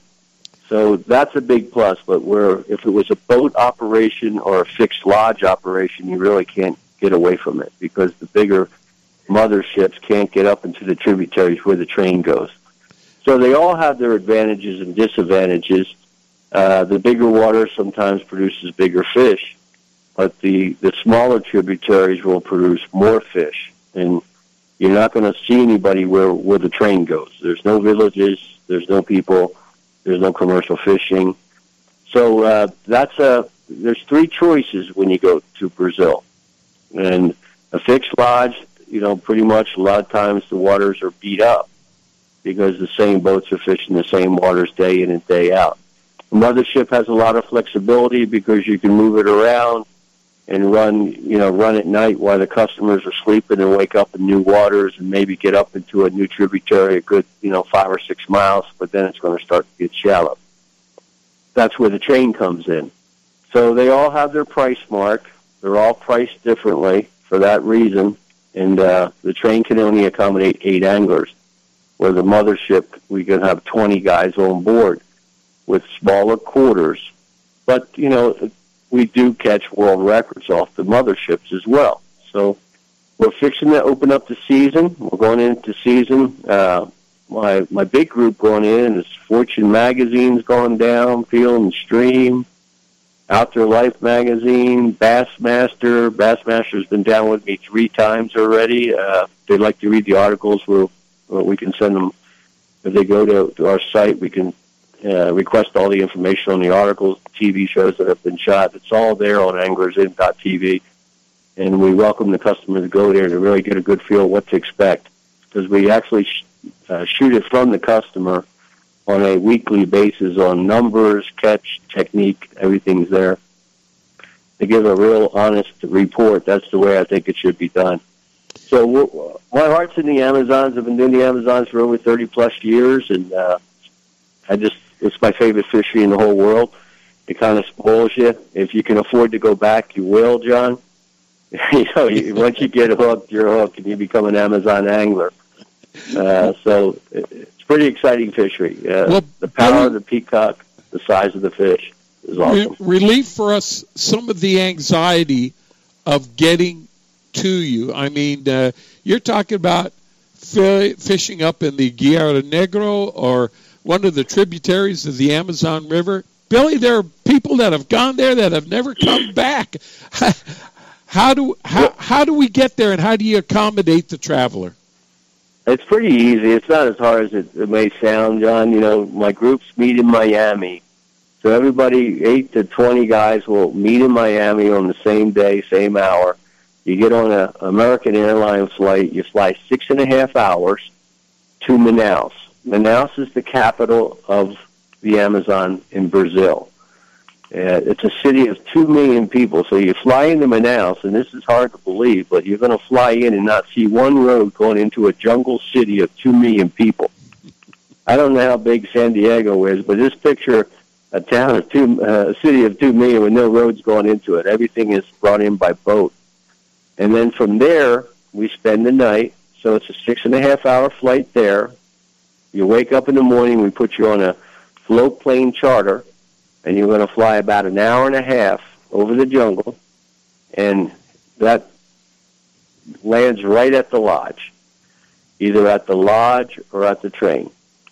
And then you fish 6.5 days. The float plane comes back. It circles over our head. We pack you guys up, put you on that plane, and you're back in Manaus. You can spend your last night in Manaus, and then you're back in Miami, and you're back home. It's really a 9-day, 7 days in the jungle, a 9 to 10-day trip. You need really 10 days to do it right. All right. And, obviously, what part of the program do you put together? I mean, is it turnkey from the time they meet the float plane in Manaus to the time you bring them back, or what kind of accommodations can you help with? Well, we're turnkey across the border in all lodges and all locations. We're there when you land in Manaus or Mexico or Canada. And then from there, the package begins. Either your float plane or your ground transportation to and from. We check you into the hotels. That's included. Everything is turnkey. The rods are waiting for you at the lodges. We're sponsored by Abu Garcia. They've been a great sponsor. That way the customer don't have to travel with the rods. If he doesn't want to, he's welcome to bring his own. But rods are at all locations. You just kind of bring your reels. We do have tackle packages to make it hassle-free. There's no sense of overspending and bringing a bunch of stuff to Brazil or Mexico or Canada that doesn't work, and you don't need it. So we do have tackle packages available, shipped right to your door. Even the Amazon, we have a bag called Amazon Tough Bag. Well, that has 30 items in it. There are a lot of nickel and dime items in that bag, from little first aid kits to lip lock, sunblock, the proper fishing gloves, the proper hat, the proper shirt to keep the sun off your neck. Just little items that will assure you that, you're not going to get in trouble. We have Gatorade packages in there and just a lot of cool little stuff. So all you have to basically do is show up in Miami and buy your airline ticket and get yourself booked in, and we handle it all from there if you want it. Billy, and then Billy, I see your operation in Canada. The lodge is actually located on an island. How do we get to that? That's by boat. Customers fly into Winnipeg, and from there we meet you at the airport. And you're looking at about a 3-hour drive, 3 hours and 15-minute drive, and it's where the road ends. Basically, where the road ends in Ontario is called Manaki. Manaki is a quaint little town, and then from there my boats come to pick you up in Manaki, and it's only about a 15 to 18-minute boat run to an island, which is very unique. This lodge was owned by a very large corporation for 98 years, and we just got it last year, and we're really proud of it because, when you own an island and you're out on the water, you have a lot less bugs. I didn't see any mosquitoes, John. I just got back last week, and on the mainland you'll have mosquitoes, but when you're out on the water, and it's groomed so well and it's so clean and prestige that you just don't have the bugs. So that makes it pretty nice, and you always have a breeze, and that's also there. If they go to AnglersIn.tv, they can see the last fishing report on Canada. Okay, well, Billy Chapman Jr. from Anglers Inn, the Amazon, Canada, Mexico, soon to be Idaho. If we want to find out about each one of the individual inns, get your fishing reports, maybe even have some contact with you, how's the best way to go about doing it, Billy? The best way would be to go to anglersin.com, and I'll surely get back with you, but be sure to sign up for our fishing reports. That's what I'm asking all our clients to do, because that way we can keep you informed. Video-based articles that come out, TV shows are coming on all the time on it. We'll notify you when you can watch a show that's coming up. Actually, we have one coming up. The Ford Outfitter show is coming up in this coming week. So just go to anglersin.com or call 1-800-GOTA-FISH, and we'll answer all your questions. All right, man. I don't like wishing my life away, but we do look forward to visiting with you in November and being with you at El Salto, and hopefully we can get the group together and do Picacho too. Billy, thanks for being with us tonight. Thank you, John. Appreciate it. Take care. Bye-bye. All right, Billy Chapman Jr. from Anglers Inn. Hey, Stan, Wendy, and I, we're going to take a break right now, but coming up next, Phil Friedman with What the Heck is Phil Thinking? We're going to get updated on what's happening off our Southern California coast on the saltwater side, but we got to take a break first. We'll be back right after these messages.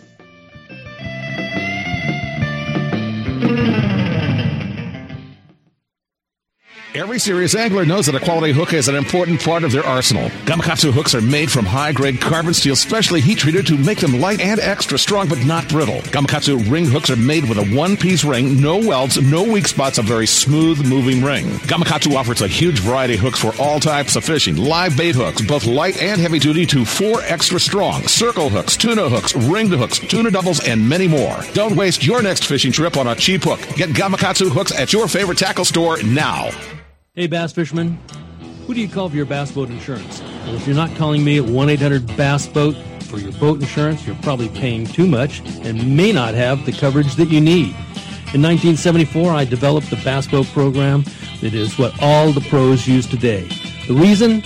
No depreciation or any partial claim for your hull, your big motor, your trolling motor, or your electronics until your boat's 10 years old. That's right, you only pay $250 to get your boat on the water for any partial claim, and we still pay a stated value replacement cost for your boat if you have a total loss. We're the only people in the industry that does that, and that's why we are the choice of the pros. So if you want the best, forget the rest. Just call 1-800-BASS-BOAT. Call 1-800-227-7262 or just spell Bass Boat. 1-800-BASS-BOAT. I know there's too many letters, but the T is free and the call's on me. That's 1-800-BASS-BOAT, the choice of the pros for Bass Boat Insurance. For more information, log on to 1-800-BASSBOAT.com. My angler H2O. Like the mighty flounder, I will keep one eye on the pole and the other watching for rogue waves. I'll save water by taking shorter showers and enthusiastically celebrate Talk Like a Pirate Day. I will chat up the locals before launching in unfamiliar waters. And I will always, always wear my life jacket. What's your H2O? Tell us at BoatCalifornia.com. The California State Parks Division of Boating and Waterways reminds you to wear it, California. It's tuna time, and it's time to reserve your spot on one of the newest boats in the fleet, the 70-foot Sea Adventure 2 at H&M Landing in San Diego, and has a roomy, comfortable galley that seats up to 24 passengers with all the comforts of home, including 2 big satellite flat-screen TVs and satellite phones. The huge new bait tank and slammer ensure plenty of bait for everyone, and 2 4-ton refrigerated fish holds, both RSW and blast-free, have plenty of room to keep your catch as fresh as the minute you caught it. Reserve your spot on the Sea Adventure 2 online at hmlanding.com or call H&M Landing at 619-222-1144. In Southern California, welcome back to Rod and Reel Radio. Well, Stan and Wendy, do you think it's time to scratch that itch and find out exactly what's happening off the Southern California coast? We can't wait any longer. We've got to get a report on what's doing. Are you ready for a great report? Left, Captain. All right. All righty. Hey, it's now time for the voice of PFO Radio with What the Heck is Phil Thinking? And with us now is Phil Friedman. Phil, welcome to the show. John, with that build-up and you talking about this great report, do you want to hear it? I thought you had another guest and you were skipping over me. What, did the fish leave, Phil? Oh, my God, there's no shortage of stuff to talk about. John, it's great to be with you, and Stan and Wendy and everybody out there. Hope you're having a wonderful Labor Day weekend. Hey, Phil, it is great, but, I know there's all kinds of fishy things to report about, but there was one really unique catch that you were right on top of, and you had the skinny on it. Do you think you can relay it on to our listeners? Yeah, well, hey, I'm coming to you live from Pier Point Landing down here, messing around with a bunch of the captains, getting all up to date. But you're referencing Joel Smith, the delightful guy that I interviewed last night, who went out about 25 miles from Point Loma here recently, and he shot a 413-pound blue marlin. John, I'll try to connote the story to you because it's simply amazing. And to listen to Joel, it just sends a shiver up your spine. But he was out and he took a friend and his father out, and they had shot some yellowfin tuna and some dorado, some of the smaller fish that are around San Diego. And then he ended up on another kelp patty, and he was on the perimeter kind of checking it out when he saw 3 or 4 yellowfin tuna small fish show up. Just like a Polaris missile, here comes this 400-pound blue marlin up, headed right for these yellowfin tuna. When it throws the brakes on, does a 180-degree turn, and comes right at Joel, looks him straight in the eye, and Joel, for a moment, when I pressed him on it, said, yeah, he was scared. But he said it was as if the blue marlin were posturing, where it was like he was saying, hey, look, buddy, you see the yellowfin there? Those are mine. I'm the apex predator here, so back off. And so Joel was watching all of this. The marlin all of a sudden made a turn and went completely broadside to him. And he made this decision, and he said, under normal circumstances, he wouldn't think about trying to shoot a beast this big. But he took the shot. The fish went limp. It went belly up and went to the surface, so he figured he had stoned it. And he went over and he started to swim back with this marlin, dragging it and hoping that he could get back to the boat, when all of a sudden this marlin woke up and it started to tow him.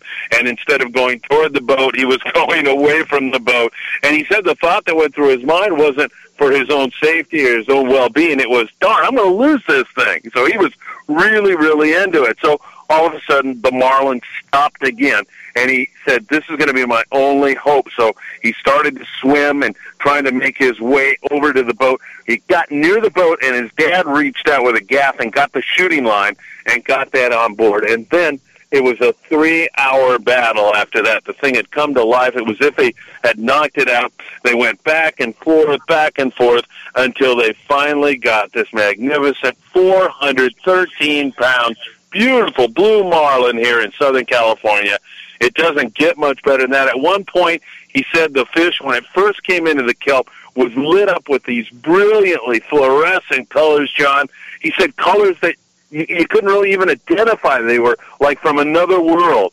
And so it came to an end. He got the fish. He's a delightful guy, and man, oh man, what a story. Unbelievable stuff going on off our coast this year. Man, what a story that is, Phil. I mean, listening to the way you told that story when he became eyeball to eyeball with that marlin, it reminded me of the old stories of the submariners during World War II when they would try to get a bow shot on a cruiser or a destroyer that was headed right towards them, and they'd shoot, and then they'd do an emergency dive. Man, that had to be... I don't know. That guy's got some cojones. Oh, my God. And, John, you're right. There had to be some kind of primal, his hair stood up on the back of his neck when that thing turned. And he said it just did this 180 and came right at him, and it stopped and just sized him up, looked him over. And that had to be a moment where he said it happened so fast he didn't have time to really get scared. So it was just one of those things that was really a unique occurrence. And man, what a great story. And Joel seems like a delightful young guy, 31 years old, I believe. And he also pointed out to me that one of the best parts about this whole thing was being able to experience it with his father, being there with his dad. And, John, that is something that you and Wendy and Stan and I all point out all the time, how wonderful this sport is, how it brings families together. And I'll guarantee you those two guys will never, ever forget this one. That's about when he went in, his dad goes, "You're nuts." Exactly. Until they took it over to Point Loma Seafood, and the smoked fish will be out here pretty soon. At that point, I think I need to do a face-to-face interview with him. It would be wise. Hey, Phil, we're going to try and put 20 pounds of mud into a 5-pound sack over here. I know you got a lot to report, and we're running close to the end of the show, but what do you have that we need to know about? Well, let me, what do I have, like 3 minutes, John? Oh, no, I think you got a whole 6. Okay, perfect. I got plenty of time then. Well, let's talk, first of all, bait, and talk about, during warm water years, the difficulty of getting bait. It is a problem up and down the coast right now. There's long lines here in Long Beach at the bait receiver. One day they'll have bait, some days they're short, and most people are solving that problem by bringing sabiki rigs and snagging bait. So keep that in mind. San Diego area, you make a left-hand turn, you're finding kelps with copious amounts of smaller yellowfin and smaller dorado, but there's some big ones mixed in, but the majority of it is that 5 to 12 pound yellowfin tuna like that. But it's like an aquarium. You look down in the water and there's hundreds of fish swimming around. It's action packed. It really is a lot of fun. Prowler with a big day today, Condor with a huge day yesterday.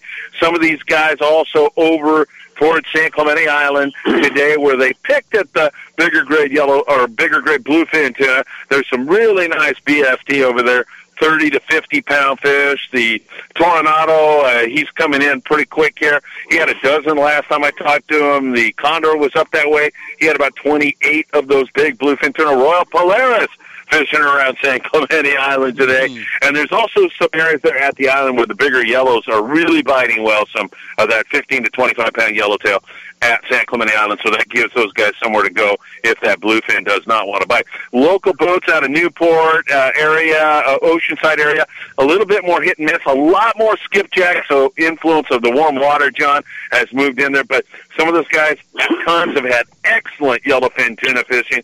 Other times they're just scratching at a little bit. Catalina, still wonderful fishing going on. Pursuits had great days at the 22nd Street Landing. Sport King today, almost 100 yellowtail. 70% of them were the bigger fish.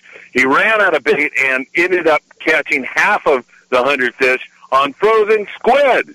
That's how he solved that problem. So a frozen squid down on the bottom on a lead head, and that seemed to work. There is some yellows in the Santa Monica Bay. That has backed off a little bit. Channel Islands also with a little bit of yellowtails, some calico bass, barracuda, bonita, and outside of the Channel Islands, John, some marlin, and also some really good signal of Dorado, yellowfin tuna, and more. One free gaffed, big Dorado there at Berth 55, Long Beach Sport Fishing, also here in the last couple of 24 hours. So a lot of crazy stuff going on. It's not over by a long run, and I'm loving this 2015 season. Wow, that's a lot. So where the fish that are local here, the stuff that you're hearing from the guys in 22nd Street and Long Beach and up further north here, the grade of tuna is smaller, you were saying? No, actually that grade of tuna in Mexican waters is the smaller stuff. Up here, you do run into that, but a lot of this up here is like 15 to 20-pound stuff, Stan. It's a little bit better grade up here for the most part. There is some pockets of that smaller fish up behind the west end of Catalina and toward the Mackerel Bank. There's pockets of that there, too. But most of the fish here are bigger. Most of the fish in Mexican waters are the smaller one. Good information. Phil, I was hearing that there's still some bluefin to be had, and it sounds like some of the boats came in with some of those larger bluefin. And I understand those fish are between San Clemente Island and Catalina Island. Is that what you hear? Well, yeah, there is some fish there. Most of the guys, however, John, and they're going to kill me, but most of them have been working east to west on the backside of San Clemente Island, working east to west there, and on that fathom curve, there's a 100, 200 fathom curve, and that's where they've been finding the vast majority of this bigger bluefin right now. There was a time also when it was on the Osborne Bank, solid, really biting well. That's near Santa Barbara Island. The water rolled out there, got kind of cool for this year, down to really chilly 68 degrees. But maybe that will come back also. So it's been jumping around a little bit. It's been pretty darn interesting. And that bluefin, as you mentioned, 30 to 50 pounds. There's been some 100-pounders mixed in with it. And they're staying outside, I guess, to try and get into that cooler water. Yeah, and, there's a little bit of 65-degree water, like up way outside the Channel Islands and definitely up there off Morro Bay. And Stan knows what that means. Who knows? That would be something if we ended up with some albacore mixed in on the outside.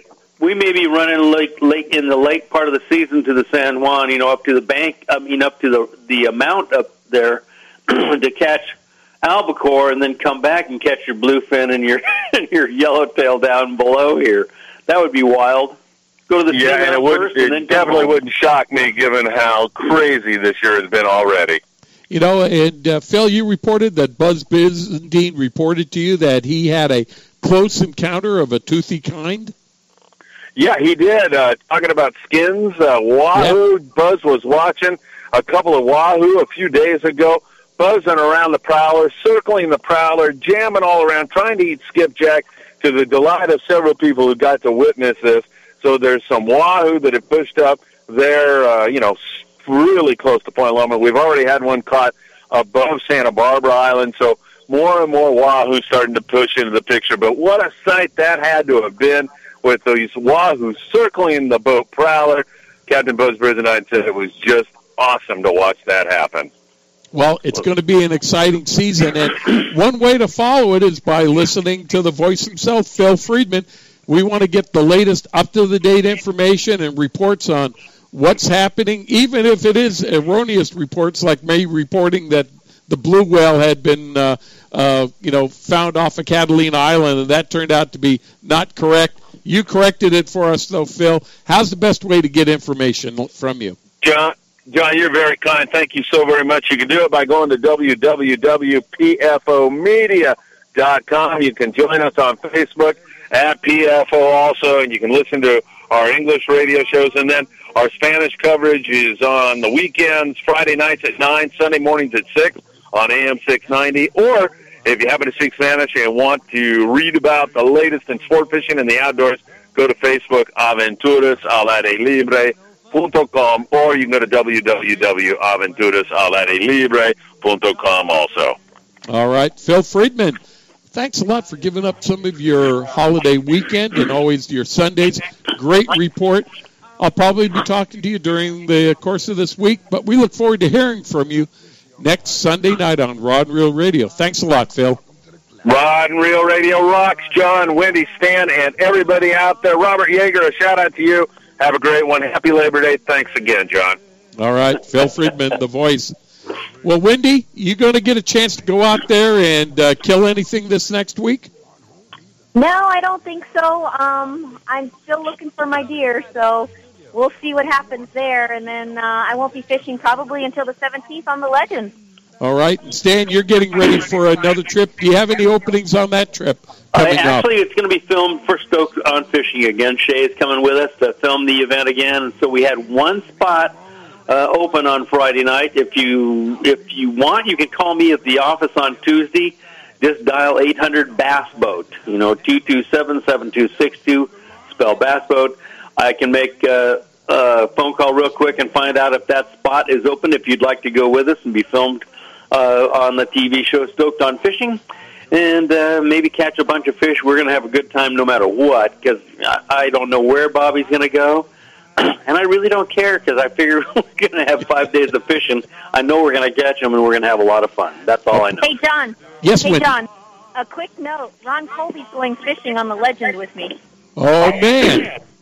He is. Ron Colby He's from Yamamoto State. Yeah. Oh, you should have a lot of fun with Ron. I know he should look forward to fishing with you and getting out and getting some of those yellowfin tuna.